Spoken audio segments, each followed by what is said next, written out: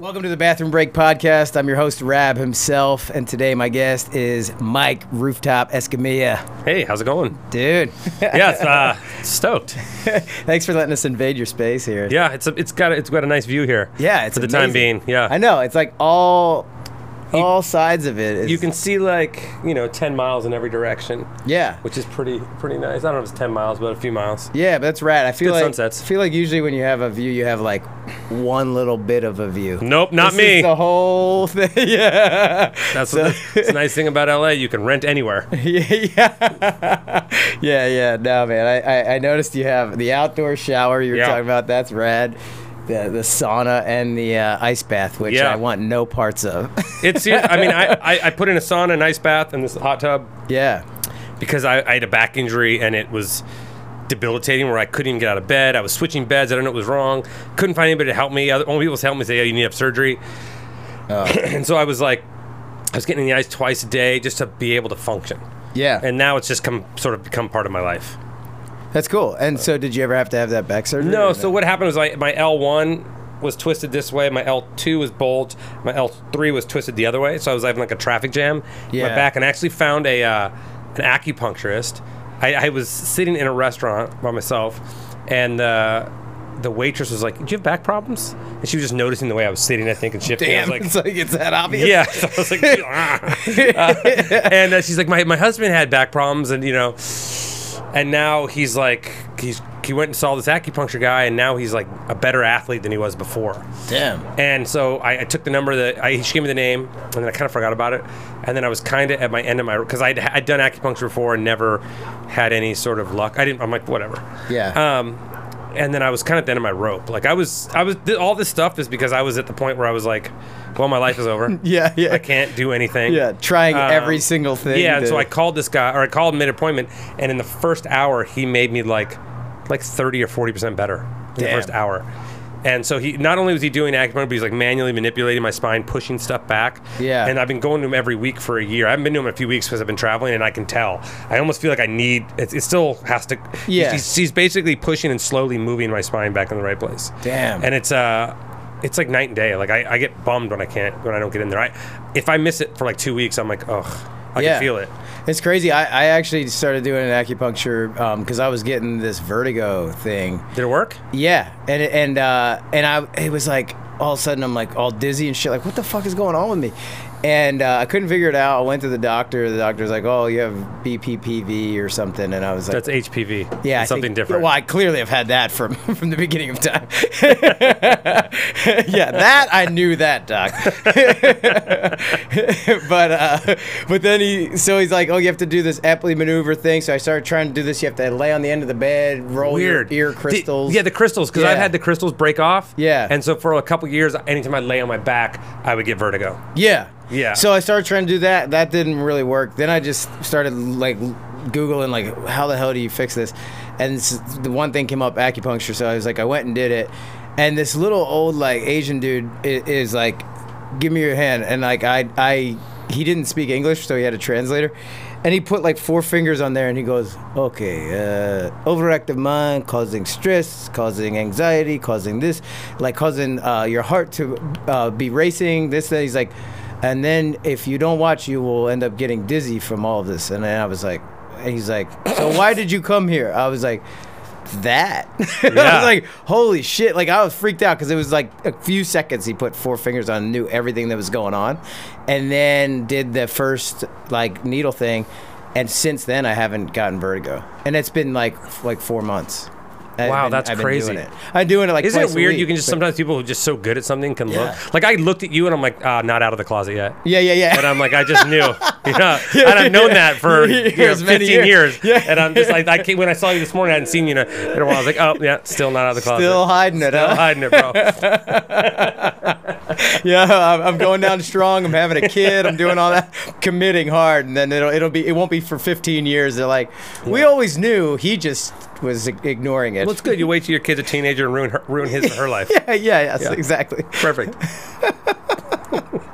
Oh man. So yeah. So speaking of like injury stuff, like what happened throughout your whole life in BMX? I mean, it's got injuries. Yeah, it's got to be crazy. I tried to. It's funny. I put up. Someone asked me that on Instagram a few months ago, and I tried to. That was like a diagram of your. Well, no, I tried to list body. all. I tried to list all of my injuries in under a minute.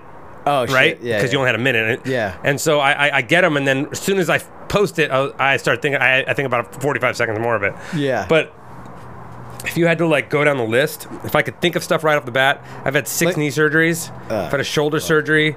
I've had intercostal fracture, a sheath ripped around the edge of my ribs too. I've had broken fingers, broken toes. I have arthritis in my neck. I've been knocked out. I don't know, well over 15 or 20 times. Yeah. I've had over 10 concussions, hundreds of stitches probably. Yeah. What else have I had? Broken ankles, broken hands, broken wrists, broken arms, broken collarbone. I've had bruised spleen, bleeding in the elbow, which I couldn't bend my elbow for months. I have ulnar nerve damage, so I cut my nerve. I also have a thing called Viking's disease in my hand. See how it's closing? Yeah. There's a lot more. Like there's like a 2. Yeah. There's a lot, but off the bat, that's a few of the things. But that's crazy. Yeah. So like, I mean, because Matt Hoffman has a lot of crazy. Yeah, injuries, he's got a ton of them, but he's got like different kinds because his are so much more terrible.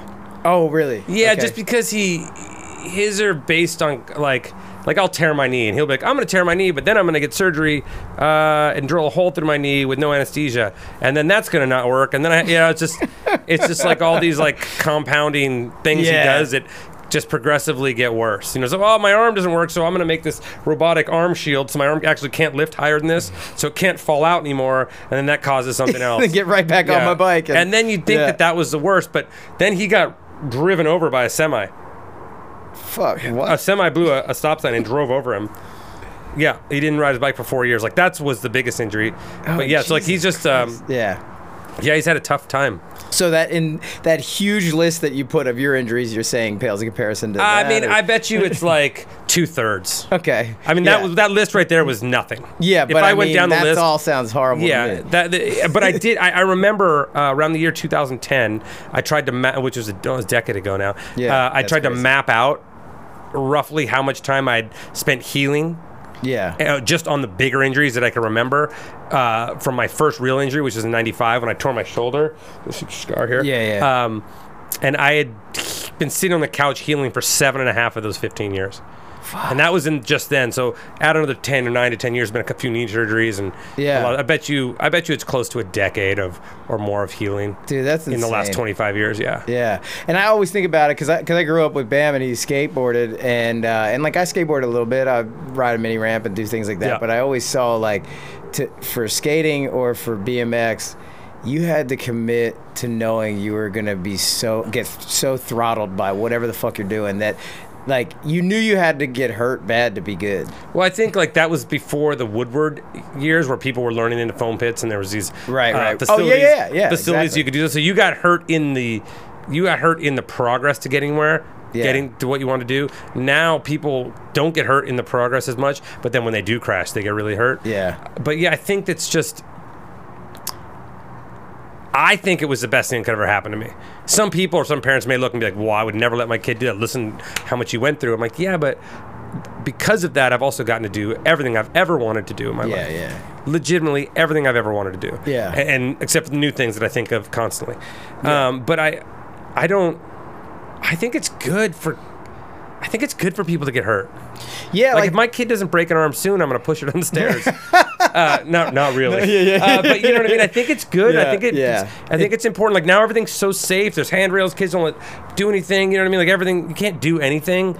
And I think it's important to like kind of be a little bit of a dumb kid and learn what you can do, you know? Well, a lot comes from that, like when you get hurt, and especially going through the process of healing and spending the time on the couch or doing that stuff. Like, there's a lot of time to think, and there's a lot of time to like figure out what the next move is or whatever. And yeah, and I think you learn what you can do, like what's capable, instead of being afraid of everything your whole life. Like, I know people that are like guys that are 35 and they're like, I'd be scared to use a skill saw. I'm like, what are you talking about?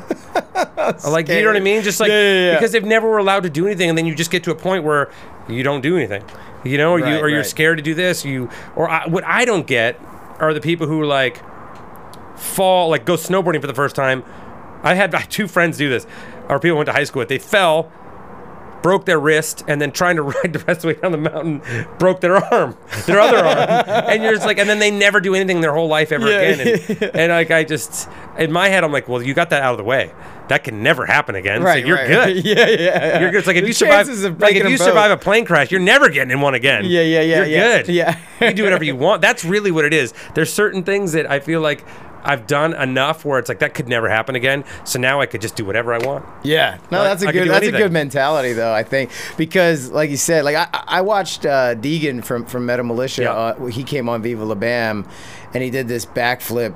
Like Guar was playing, and it was like this whole crazy thing happening. Obviously. And obviously, and he did this backflip, and I remember right before he was going, like I remember him saying, like I was just standing there, but he said it to all of us, like he's like, I don't know, man, this ramp's kind of gnarly, like it seems, but I just got to do it. I have to do it because like the cameras are on. I was like, no, you don't, like but he went for it just because he was like, I got to go for it.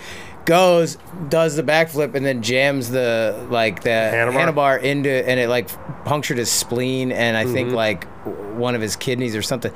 He like almost died because the and I don't name names, but we all know who it was. There wasn't an ambulance anywhere near this area, and it was like, dude, this crazy shit that's going on. Like, you should have somebody ready to go. Yeah. And there wasn't. And then because you don't think about it, you're like, oh, he's gonna pull it. You know? Yeah. And then when it happened, it was the time waiting for the ambulance that was like risky as hell with it.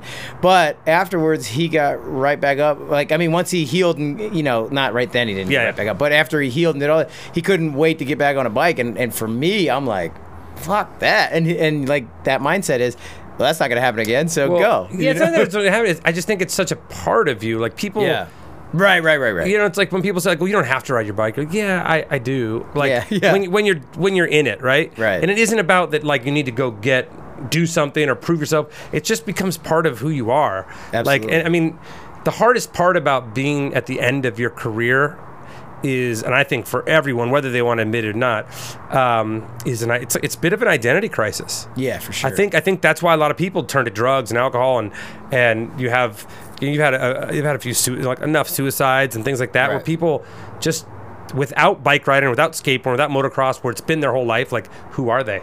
Right. Like I've been lucky enough that I've transitioned into some things that have been able to fill that void for me, but not nearly as much as I would like. There's still days I wake up and I'm like, I've got to find that thing that defines me. Yeah. Well, you mentioned that a little bit because I always see, like, because I follow you on the Instagram stuff, and I always see it's the Instagram or whatever. I follow you on the Instagram. I'm such an old man. Whatever. Rick always tells me I need to be better with it and do it. I'm like, I can't go on there that much, but that hashtag be the adventure that you do. And I mean, I always see this cool shit. I mean, you're always off doing crazy. something. I started that hashtag years ago, and now it's got like over 250,000 people have used it. Yeah. And it's like people tried to start clothing companies and all sorts of shit. Yeah. But yeah, and the whole point of that was because I used to get a ton of I would put pictures up from all the TV show stuff I did or whatever. Yeah. And they'd be like, well, I could do that too if I had all the money in the world. And I'm like, I can't make rent.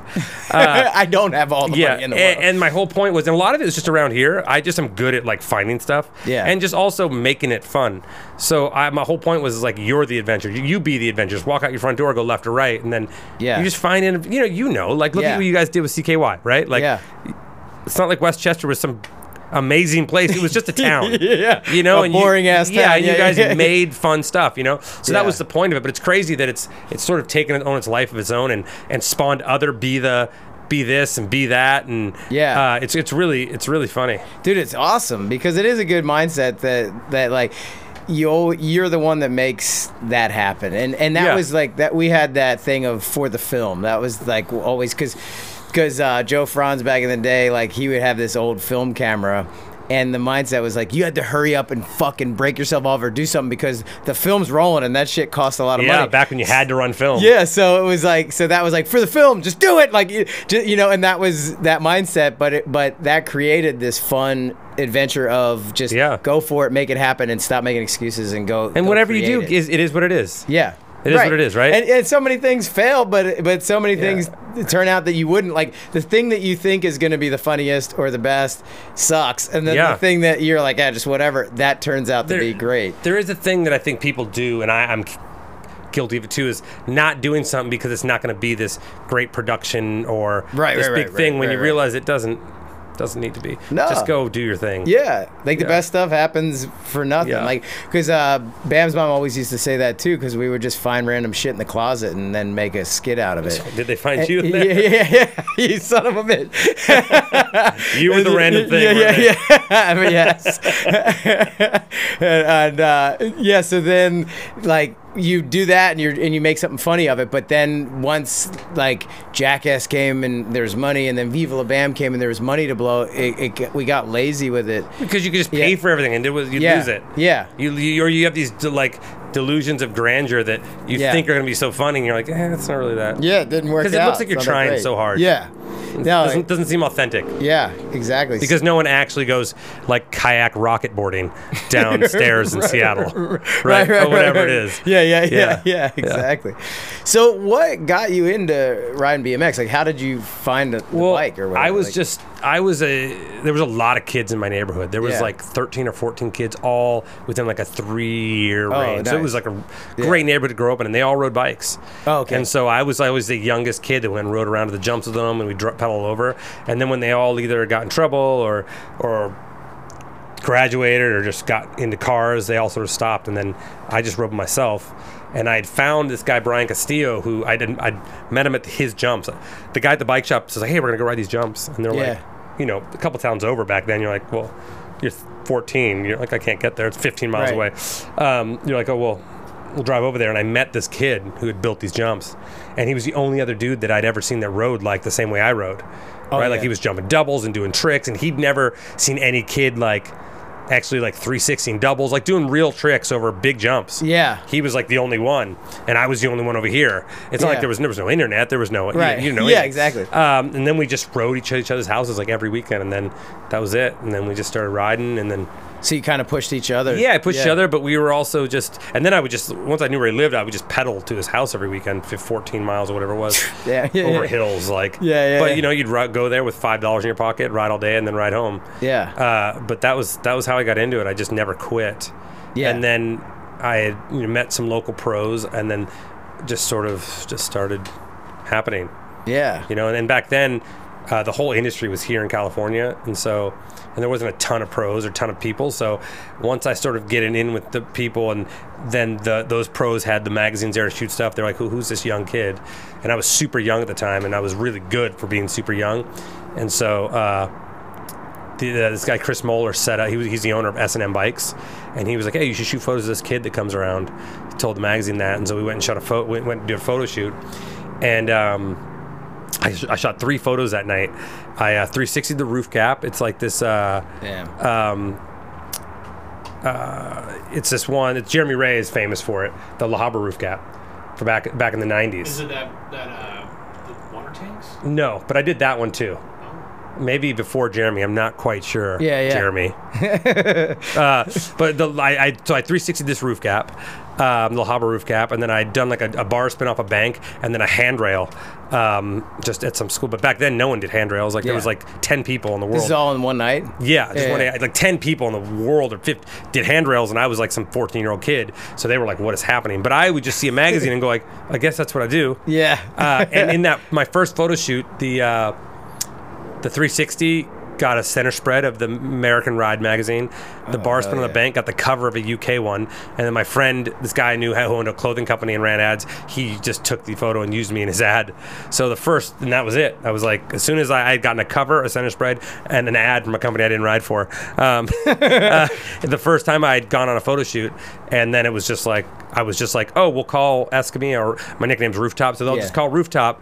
And I was just like the kid that was, I look now, I'll see old magazines from the 90s, and it almost is like propaganda. Like there's photos of like, I counted one, I had 17 photos in one issue.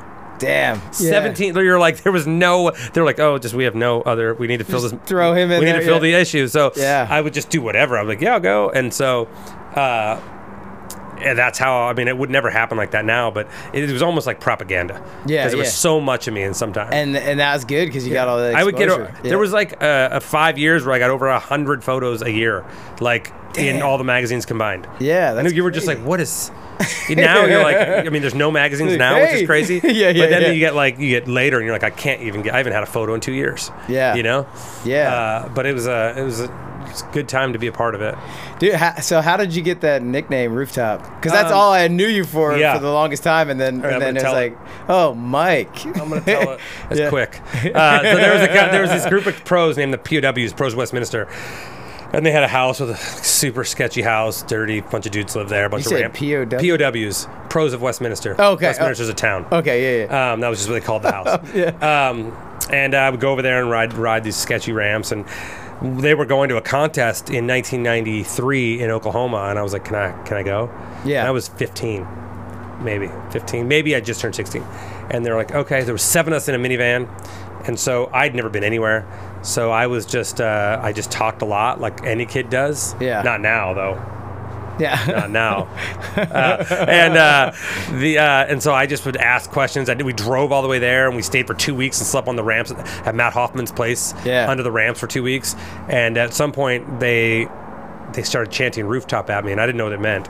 But apparently, it meant that if I didn't shut up, they were going to put me on the roof of the car like the grandma from National Lampoons or something. Yeah. And so when they started saying Rooftop, I was like young. I don't know if I should cry or like they're picking on me, or if I was. And then it just stuck. And then the first photo I had was that roof cap. Oh yeah. So people thought that was it. It came out about the same time, and then it just stuck. And it's a completely stupid name. Like it's like, hey, bedpan. What are you doing? Like, there means nothing, you know? Yeah. But it stuck, and now if I hear it, I turn around. Like, obviously, there's people who only call me that.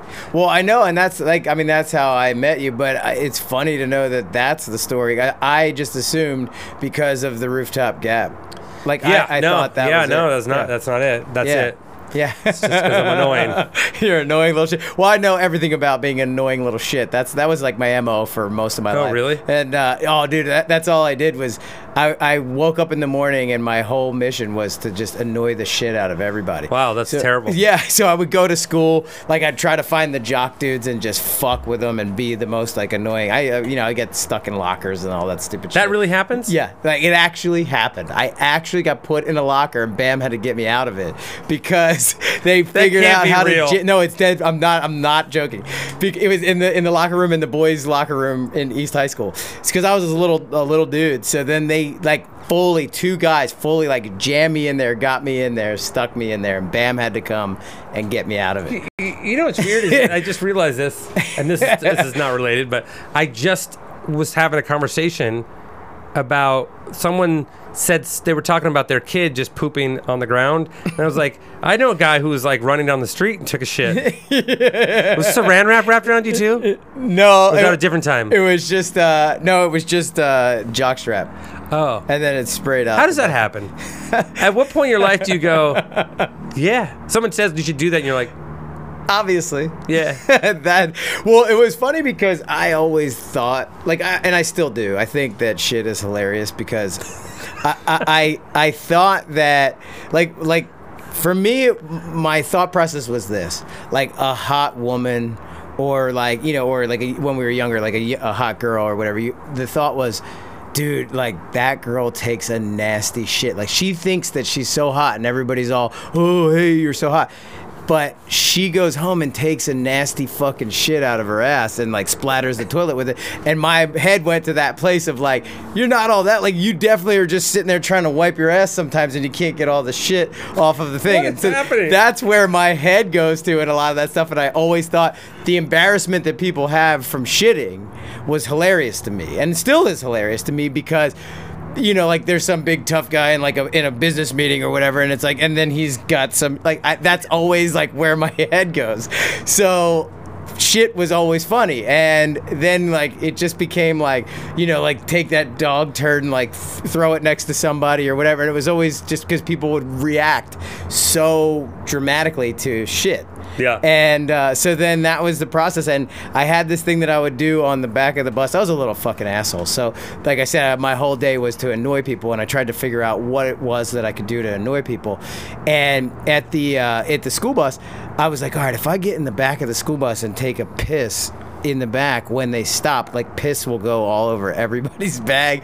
I was such a fuck. So like I thought that shit was hilarious because I just wanted to fuck with everybody. And eventually pissing in the hallways led to like I was gonna get kicked out of school. That morning I had a meeting with the principals and my parents, and they were like, if you get in trouble one more time throughout the school year, you're gonna be expelled. And this was like January, so I was like, I'm not gonna make it to June, you know, like. So I came back from that meeting, went into the classroom, and Bam was in my health class with me, and we're sitting there, and I was like, dude, I'm gonna get expelled, like there's no fucking way I'm gonna make it. And I saw this coffee mug on the teacher's desk in like the adjoining class. Yeah. I was like, dude, I'm going to take a shit in that coffee mug so that when the teacher comes back, there's just going to be a turd in the mug. And I was like, I thought it was hilarious. So I go to the bathroom to take a shit in the mug. And I stole the mug. Yeah, I took the mug, go to the bathroom, take a shit in the mug. And as I'm coming out of the bathroom, this girl who's like total like goody two-shoes girl saw me, and I was like, oh, fuck, like I'm caught. I can't get it back to the classroom, so I just threw it, and then it splattered all over the lockers. There's just shit all over the lockers, and by the time I get back to the class, when I threw it, the shit got on my foot, and I'm like, oh no, there's shit on the foot, so I'm trying to wash it off in like the water fountain. There's just shit everywhere, and I come back in the classroom, I'm like, and Bam's like, what happened? Like, what? And I was like, dude, like, you know, like I fucking threw it, and then like it was on the lockers, and then where we were at, the teacher basically, the teachers would let us out a couple minutes early because we were in this wing that was farther away from the school.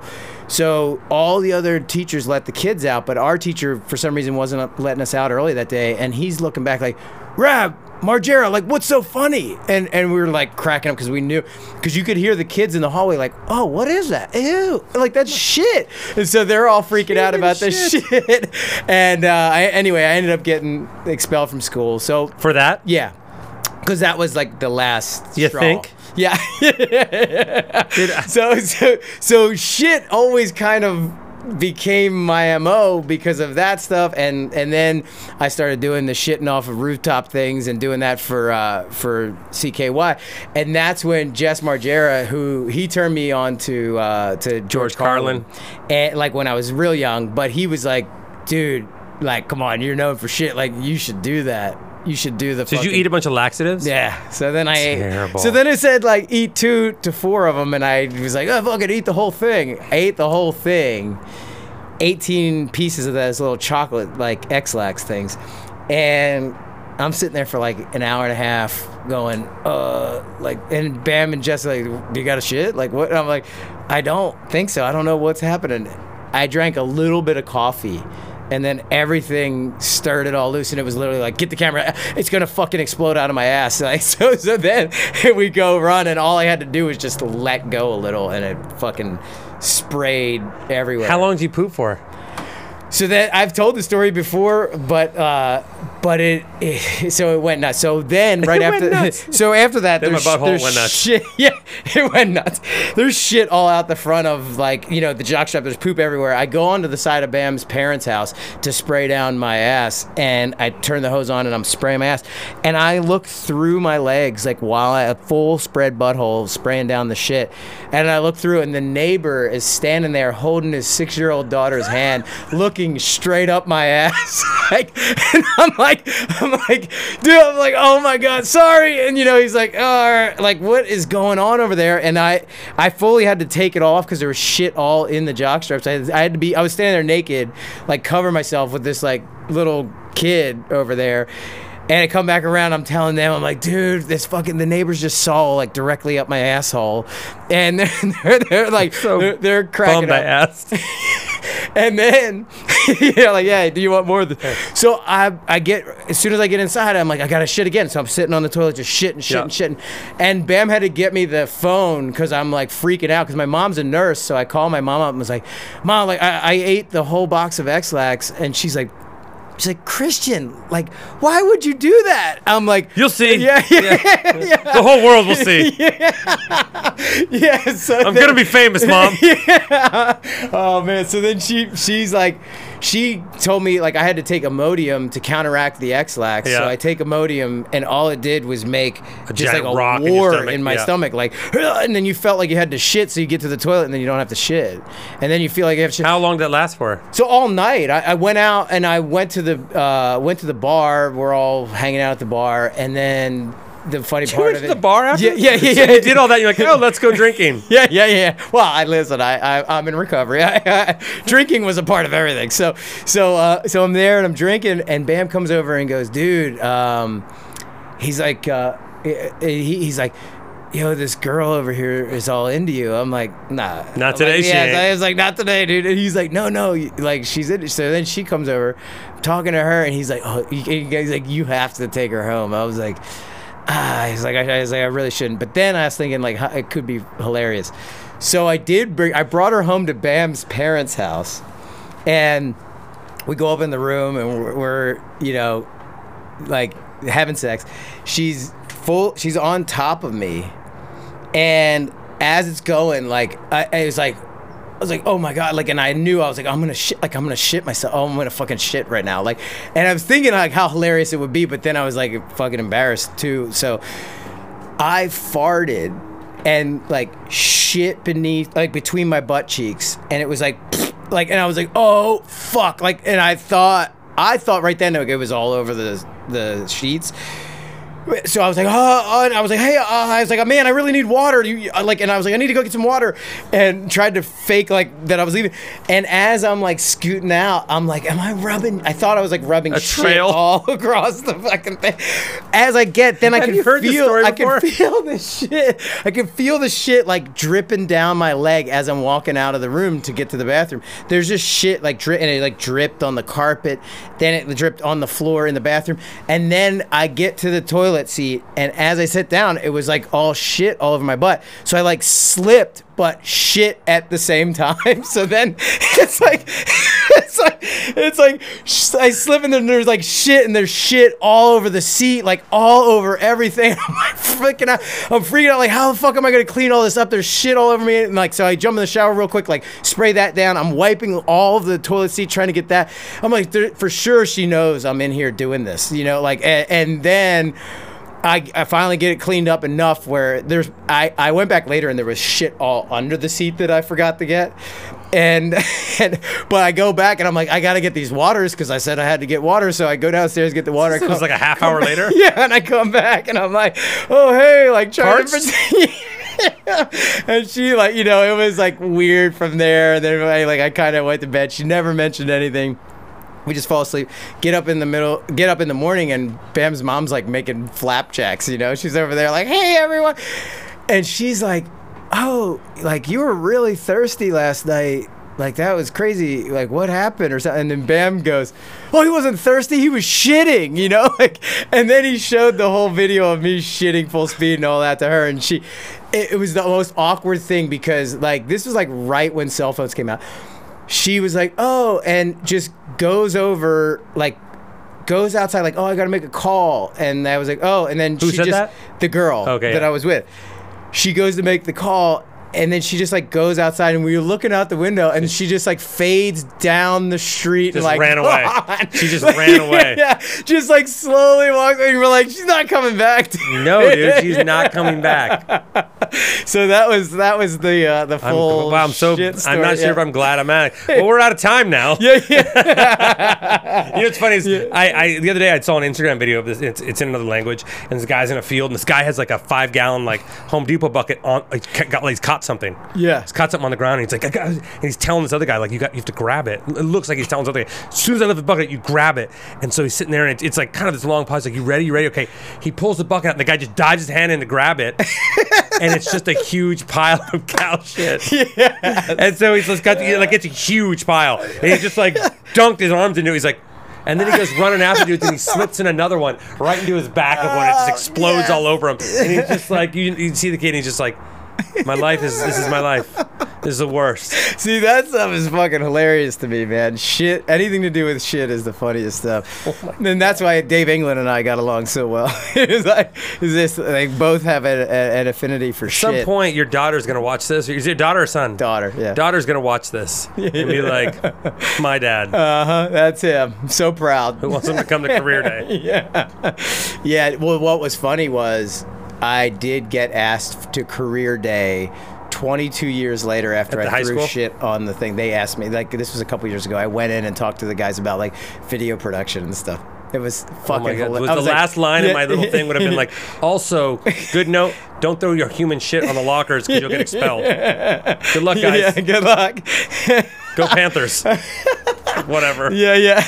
Dude, yeah, so good. But yeah, so that was the obsession with that, and I did that for all those years. But well, I'm glad. Geez, I'm glad I've asked. Are you glad, Rick? Yeah. Cossack knows. Jesus Christ, man. So how can we steer this back into the BMX world and kind of your story of getting involved? Obviously, like, then you got onto like Matt Hoffman's like video game. Yeah, well, I rode for Hoffman Bikes, so we did the video games, and there was action figures. But in high school, I always wanted to be a stuntman. Oh yeah. So I started doing stunts even back in high school. Oh shit. All BMX and bike stunts. Yeah. But that sort of set me on the path to like have this other career now. What you're doing now? Yeah. What I'm doing you said now. You're heading down for a movie. Yeah, back to Atlanta.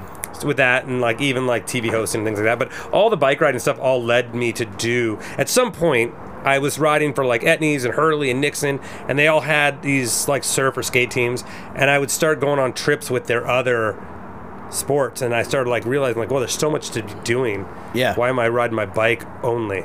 Right. And so, which led to like just being able to do a lot of stuff. So, and they're all just turned it out, ended up hosting stuff and doing whatever I could do to go on these other trips. And that just all sort of, as much as it was like unliked at the time, the bike industry didn't like that I did everything else. Like it was a very strict time when they were like, you should only be riding your bike. Right. Like this dude's off snowboarding, he's off heliboarding in Alaska. You should be in Riverside on some crappy ass ditch. You know what I mean? Yeah. Like, yeah. And now you can't find an athlete who doesn't do more than one thing ever. But it sort of all like paid off to sort of giving me a pretty interesting life up until now. Gonna do what I want to do. So, like, were you sort of taking a risk where they like? Did you have a contract that was basically like you can't get hurt doing other stuff? There wasn't any of that. No one had contracts. Yeah. We had contracts, but they were just like, we'll pay you, right. And we don't have to if we don't want to. Yeah. But and we reserve the right to like not pay you. No, but you were definitely like, it was starting to like be. There were definitely times when people felt like it was frowned upon because they felt like I was getting paid to ride bikes, and I was off in Fiji, on an island, but worked out. But yeah, it's rad because that's your life these days. Yeah, I mean, like you're base jumping and doing. Well, I used to base jump. I stopped when my daughter was born, but I do. There's pretty much. I mean, I do a lot of. I keep busy. Yeah. I try to constantly find fun things to do. Yeah. I got to do a TV show about 7 or 8 years ago where we did 2 seasons, and we basically went and did sports or jobs or rituals or anything that was specific to the country you go to, and I got to do everything. Yeah. Like literally show up and be like, okay, you're gonna fight this bull. This is how you do it. Yeah. 5 minutes of like fight this bull orientation. You're like, okay, and then you're in this you're like Toro. Yeah. And it just, you realize that when you're forced into something, doing something, you're like, oh, I could do anything. Yeah. Not like you're going to be great at it, but I can do everything enough to have fun. So I'm like, well, if I see something I want to do, I'm like, let's figure out how to do it. Like, I was wondering, like, how did you kind of make that transition into the film world and start doing stunts with film? Like, you know, like, obviously you said, like, you've done so many different kind of, I don't know, action sports or whatever, you know, but with so many different things. How did that lead into? I always wanted to be a stunt man, and so I started doing bike stunts even in high school. I did commercials, and then there was a show called Pacific Blue. Yeah, I remember that show. And I doubled some of the cops for a little bit and did bike stunts on that, and then that's awesome. I would do stuff here and there, but I was always busy riding my bike still.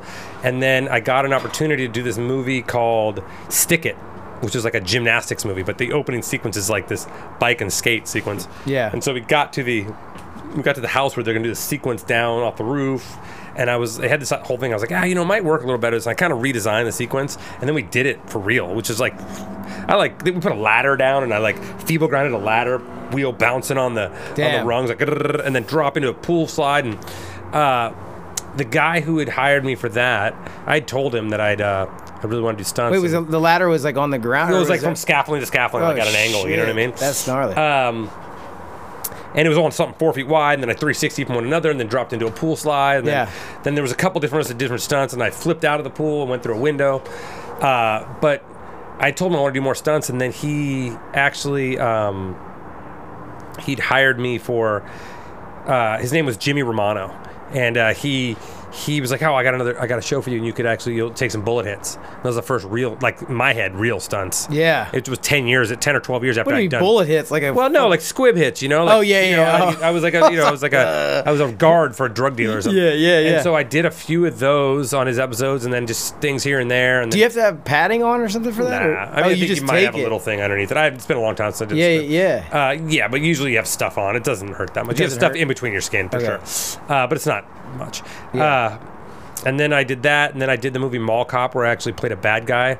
And Paul Blart. Yeah, Paul Blart. Yeah. And that's like been the best paying gig I've ever had in my life. Oh, yeah. I still get huge checks from it. I mean, when I say huge, I'll get like $1,000 check for residuals. That's awesome. I mean, that was 12 years ago. Yeah. And so I did that, and then I started doing more and more, and then they hired me for a little bit here and there, and then it's just, So you're kind of like, in that movie, you were kind of like the like a principal stunt guy? Like, so are you in Paul Blart? Yeah. I was a principal stunt. Yeah, I was part of the stunt team, but I was also too, or? Yeah, I was also an actor too. Oh. I also played one of the bad guys. Yeah. So it was action sport bad guys. So they just hired us to do it. But then I've done, awesome. but in the last few years, in like Guardians of the Galaxy 2, Winter Soldier, I think it was Winter Soldier, Captain Marvel, Ant-Man. Holy shit. I'm working on Suicide Squad 2 now. Yeah. A Horrible Boss, a bunch of little movies here and there, and like little movies here and there. And the TV shows and stuff too. Yeah. Oh, I was but like, I never made it. Those are huge. But I never made it like a big priority until the last few years. Okay. So now I'm trying to make it more of a priority. Yeah. Yeah. And so you said you're heading down to Atlanta. Yeah, I'm in Atlanta to go work on some stuff, and I'll be there every month. I'll go back at least once between now and February. That's awesome. Yeah. And so it's crazy because you're kind of like the actor too. You're not just like the stunt coordinator guy. You're well, I'm not coordinating. I mean, I'm just a stunt guy, but I used to try to do more acting stuff, but I think I'm going to start auditioning again. I kind of went through a phase where I was like, why am I auditioning when I could just go make money doing stunts or riding a bike? Why am I being miserable doing this? Yeah. But lately I've been like, I think it feels like something I would enjoy again. Yeah. So I think I'm going to start doing that if I can find the time. Oh, that's right. Yeah. No, it's funny because I sit here and think about it, like, obviously with all the BMX stuff and the stunt stuff, and like whenever I see you, I always think of Ryan. Like it's always like a close connection, Ryan Dunn, and he would always like want to be a BMX guy, but never could, so he like, but he would always be like, yeah, I'm the BMX guy. He was the BMX guy for CKY.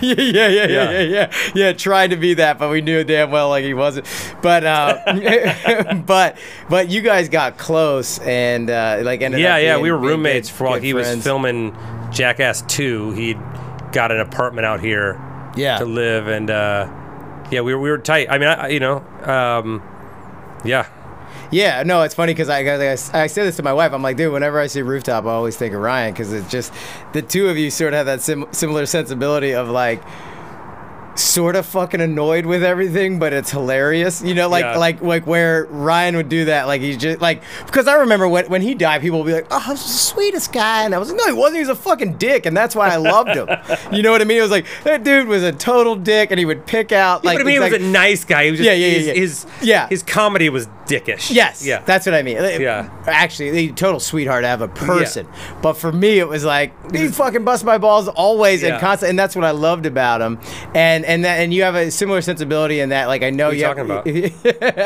Like I know you have a heart of gold, and you have your daughter, and you're an awesome dad and cool like that. But then there is this cool part of you that's sort of like a dickish sense of humor. And well, I don't know if it's a dick, but I just feel like I don't think there's a line you can cross in comedy. Yes. I just don't think there's a line. Right. Or like it's just, if there's a line, the funny thing is just right over it. Yeah. And I think that we live in a time where everyone's so like sensitive, but not even sensitive. They just think that like if I hurt your feelings, that I owe you an apology, or that what you're saying is not okay. Yeah. Or that their way is the correct way, which is if you don't like what I'm saying, that's fine. Yeah. Like, it's that's fine. Totally cool. I almost think that like you need those people, because that sort of lets you know what you'll put up with. Right. Right? You're like, otherwise nothing ever happens to you. You know what I mean? Like, yeah. if someone says anything to, I honestly don't know how some of these kids are going to grow up and be able to do anything. Meaning like handle regular life. Yeah, like when you walk outside and someone actually, or their boss yells at them. Get to work, you idiot, you know? Yeah. I also think that people want to be like, they want to. Should we wait for that helicopter? They're coming to get me. Hold on. Yeah. I'm getting You're picked gonna up. pull us right out of here. Hold on. I live on this massive hill. Yeah. So we're really close all to good. helicopters. Yeah, Sometimes actually I look up and they're like 20 feet over the house. Well, not 20 feet, probably 100 feet. They are Yeah, coming but to get me. no, but I mean that one's pretty low. Yeah. But like there's ones that are easily half as high as that sometimes. That I'm like, Yeah. are they landing in the street? Yeah. Just right on the roof over here. I do think that there's people that complain about stuff like these people. It's a sort of cancel culture. That's what they call it, right? Yeah, When people, yeah. They just want to like. They don't even. What's happening doesn't affect them. They just want to be able to be heard and say like that's wrong, or that's whatever. You know, and you're like, I don't know. It's really a weird thing. People complain about things that don't affect them in any way. Right. Well, it was funny. It was Jerry Seinfeld or something, or one. I think it was him, but I'm totally paraphrasing on it. But the idea was that we're trying to change everybody's language and what everybody's saying so that the person who's sensitive's feelings don't get hurt, instead of teaching the person who's sensitive's feelings how to handle life and the things that are going to be said. Totally. You know, and that was like, damn, that is so right. And like, we shouldn't change everything to make sure everyone's okay. You teach those people how to cope with the fact that life is fucked up from time to time. Yeah. And shitty things are said, and you have and to, it's fine. Yeah. It's fine. It's such a weird. The weird thing to me is that I heard this. I don't know who said it, but I heard something somewhere that was like, it's weird that like people are getting in trouble for comedy they said 10 years ago. Yeah. You're like, things were different. Things were funny then. Right. The way you talked was different. Everything was funny. Things were accepted different. It's like you wouldn't use a cell phone from 10 years ago. Right. Because it wouldn't. Exactly. It doesn't do what you need it to do now. Yeah. Or, you know, so like, it's evolved and things it evolved. have changed. Yeah. Why is it you're okay for your electronics to evolve? Yeah. But people can't. Yeah. Well, Kevin Hart got in trouble and couldn't do the Yeah, but Academy he didn't get in Awards or trouble. whatever. He just like. I mean, the thing is like. yeah. But Go but back to Eddie Murphy. I'm not even gonna say it, but go back to Eddie Murphy's album. Look at some of the titles. Yeah. Oh, when he walks right out on Yeah, the but stage. say some of the titles from the early 80s, like the titles of just the joke on the album, you would get fired forever for just saying some of those words. And it's. You know, if you're a comedian and if we're gonna go by these rules, no comedians can work ever again. Right. Period. Yeah. No one can do anything. Like, hush up! It's too offensive. Yeah. Everything's too offensive. Because I personally like. It's almost refreshing when you hear someone use things that great. they're not supposed to. You're like, Yeah. I like that. And the weird thing is some of these words, and I can understand how they offend people, but for like someone who grew up in the 90s when a lot of words were just said, don't have anything to do with what people say they have to do with, right? Like, right. There's words that describe some people, and I hear that, and I'm like, I don't really even think of that group of people when I hear that. Right, exactly. But I understand, and here I am worrying about everything, you know, like sensitive to that. But I also think like just if someone's a shitty person, then just don't be around that shitty person anymore. Right. And you could tell, and I think that's what you're saying. Like, that was the difference with you and with Rye, is that you're good people just saying funny shit that might be a little bit offensive because it's fun to it's hear. Funny. That. Yeah. Yeah, I do think that we're in a place that's so like I think it's gonna pop, right? Like I know there was a lot of I saw or heard something that was about those new Chris Rock Netflix ones that are like the last one's. Like, he pretty much makes fun of every group that you shouldn't make fun of, like, according to. Well, Chappelle what did I say? Chris Rock? Yeah, I meant Chappelle, Chris Rock did one that everyone got offended by. Oh, no, I meant Chappelle, sorry. I don't know why I said that. But it was saying that there was all these critics about how this can't happen, but then they did a poll with the people, and the people weren't bothered by it at all. So maybe it is just the people who have a bigger voice seem to be, pushing a narrative that is like... And I don't understand what for, but exactly. But that's a scary time when a comedian's censored to the point of not being able to just kind of poke fun at the stuff. Because the whole entire point, I think, of Chappelle, and the reason he even left that show, from what I gather from what he said, the reason he left that show back in the day was because people weren't understanding the fact that he's just poking fun at this stuff, having fun, and showing the hypocrisy of the things that are existing, rather than saying, "Oh, this is how I actually feel about it." It was more like, isn't it funny that society sees it this way, rather than this is how I feel about this specific thing. And totally. Yeah, and that, I don't know. That, I think the last one, I mean, all of them are good, but the last one, Sticks and Stones, whatever it's called, is it's a masterpiece. Yeah, I know. Kosik and I were talking about that yesterday when we were joking. It's a masterpiece. Apparently, there's an extra, right? There's like an extra. The credits. Really? Yeah. Oh, I'm gonna go watch that as soon as we get off. Yeah. As soon as we get off this, I'm gonna go watch it. It's perfect. It's so good. It's perfect. Yeah. Well, dude, thanks for coming on. And wait, I didn't come on for free. I'm pushing my podcast. Oh, yeah. We're talking about that. You like how I just like? I gotta at least do that. Yeah. I am starting a podcast. Yeah, you told me that you've already recorded. It'll be. I'm assuming it'll be out by the time this comes out. Yeah. It's called Keep Bleeding. Oh, shit. And I'm just talking to a lot of athletes and actors and rappers and comedians, people anybody who's sort of mastered their craft, and people who have to continue to give blood to their craft to keep it alive, whether it be physical or mental, or having to sort of change their mindset. So I have some really great guests, and I'm really excited about it. Dude, hell yeah! I'm really, really stoked. So hopefully you guys tune in to that. But it's called Keep Bleeding. Go look now. Yeah, and it'll be everywhere. It'll be everywhere. It's easy to find. The logo is me riding a heart, about to shove a lightning bolt into a beating heart. Yes. So it's pretty good. But dude, I'm excited for that. Yeah, I'm excited about it. So the first ones we're dropping are really good, man. It's like Tony Hawk and Exhibit. Hell yeah. Skeet Ulrich, actor Skeet Ulrich, and comedian Nicole Arbor, Jeb Corliss, wingsuit guy who talks about getting eaten alive, crashing in like Africa or something, and laying with a broken back on a river while animals are eating him alive, waiting for help. Because he was just stuck there. Like, we talk about some really amazing injuries and things people have done, and just have overcame it. So it's pretty. I'm pretty excited about it. Dude, I'm excited to hear that. Yeah, it'd be good. I think. Hopefully, if it sucks, it won't last long. And you listen to the episodes that are out. Yeah, I'm sure it's amazing, dude. They got some great guests coming on. And, I'm psyched. And you said that's going to be out it'll be out soon. It'll be out mid-November, I would assume. Okay. That's what we're shooting for. I've been lagging on it because I've actually been working, so it's been slowing down. But I'm really excited about it. I've got like a really great list of people coming. Being in this industry for so long, you forget how many people you know. Yeah. And you don't have to know them that well for them to say yes, I've realized. Yeah. Nice. As long as you're not a complete shithead, then they're like, hey, yeah, all right. Okay, sure, so it's good. So I've duped enough of them to give me a good first season. Hell yeah. So, but nice. Thanks for having me, man. I'm stoked. Yeah, thanks for coming on. Hey everybody, I am Mike Escamilla, and welcome to my new podcast, Keep Bleeding. I'm super excited about this. For the past 25 years or so, I have been a professional BMX bike rider, a stuntman, and a TV host. I've traveled and toured all over the world. I've also gotten to work jobs in over 50 countries, some of the most dangerous jobs in the world.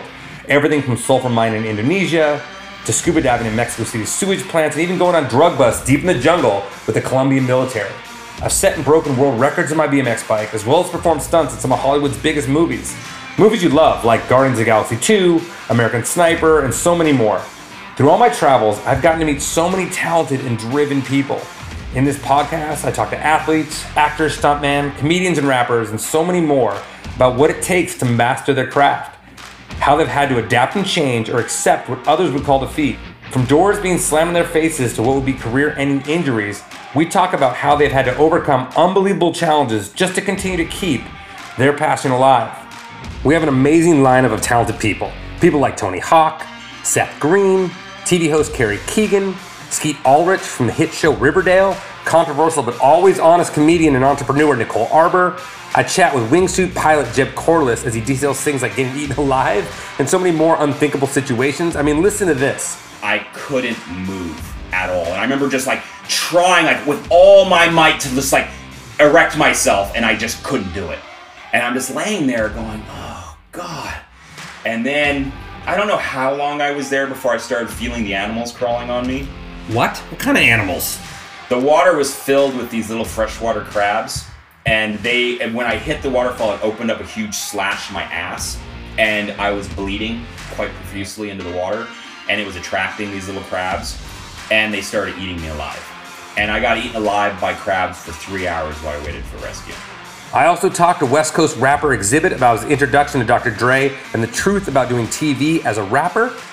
When you did Pin My Ride, were you still touring or did that stop? Or because I couldn't leave because we were in production, and they kept doing season after season after season. And you're locked in. Locked in. People don't realize how gnarly those contracts are. Yeah. Especially when they're your first ones. Yeah, and they also think you're making millions of dollars. No, it was prison rape.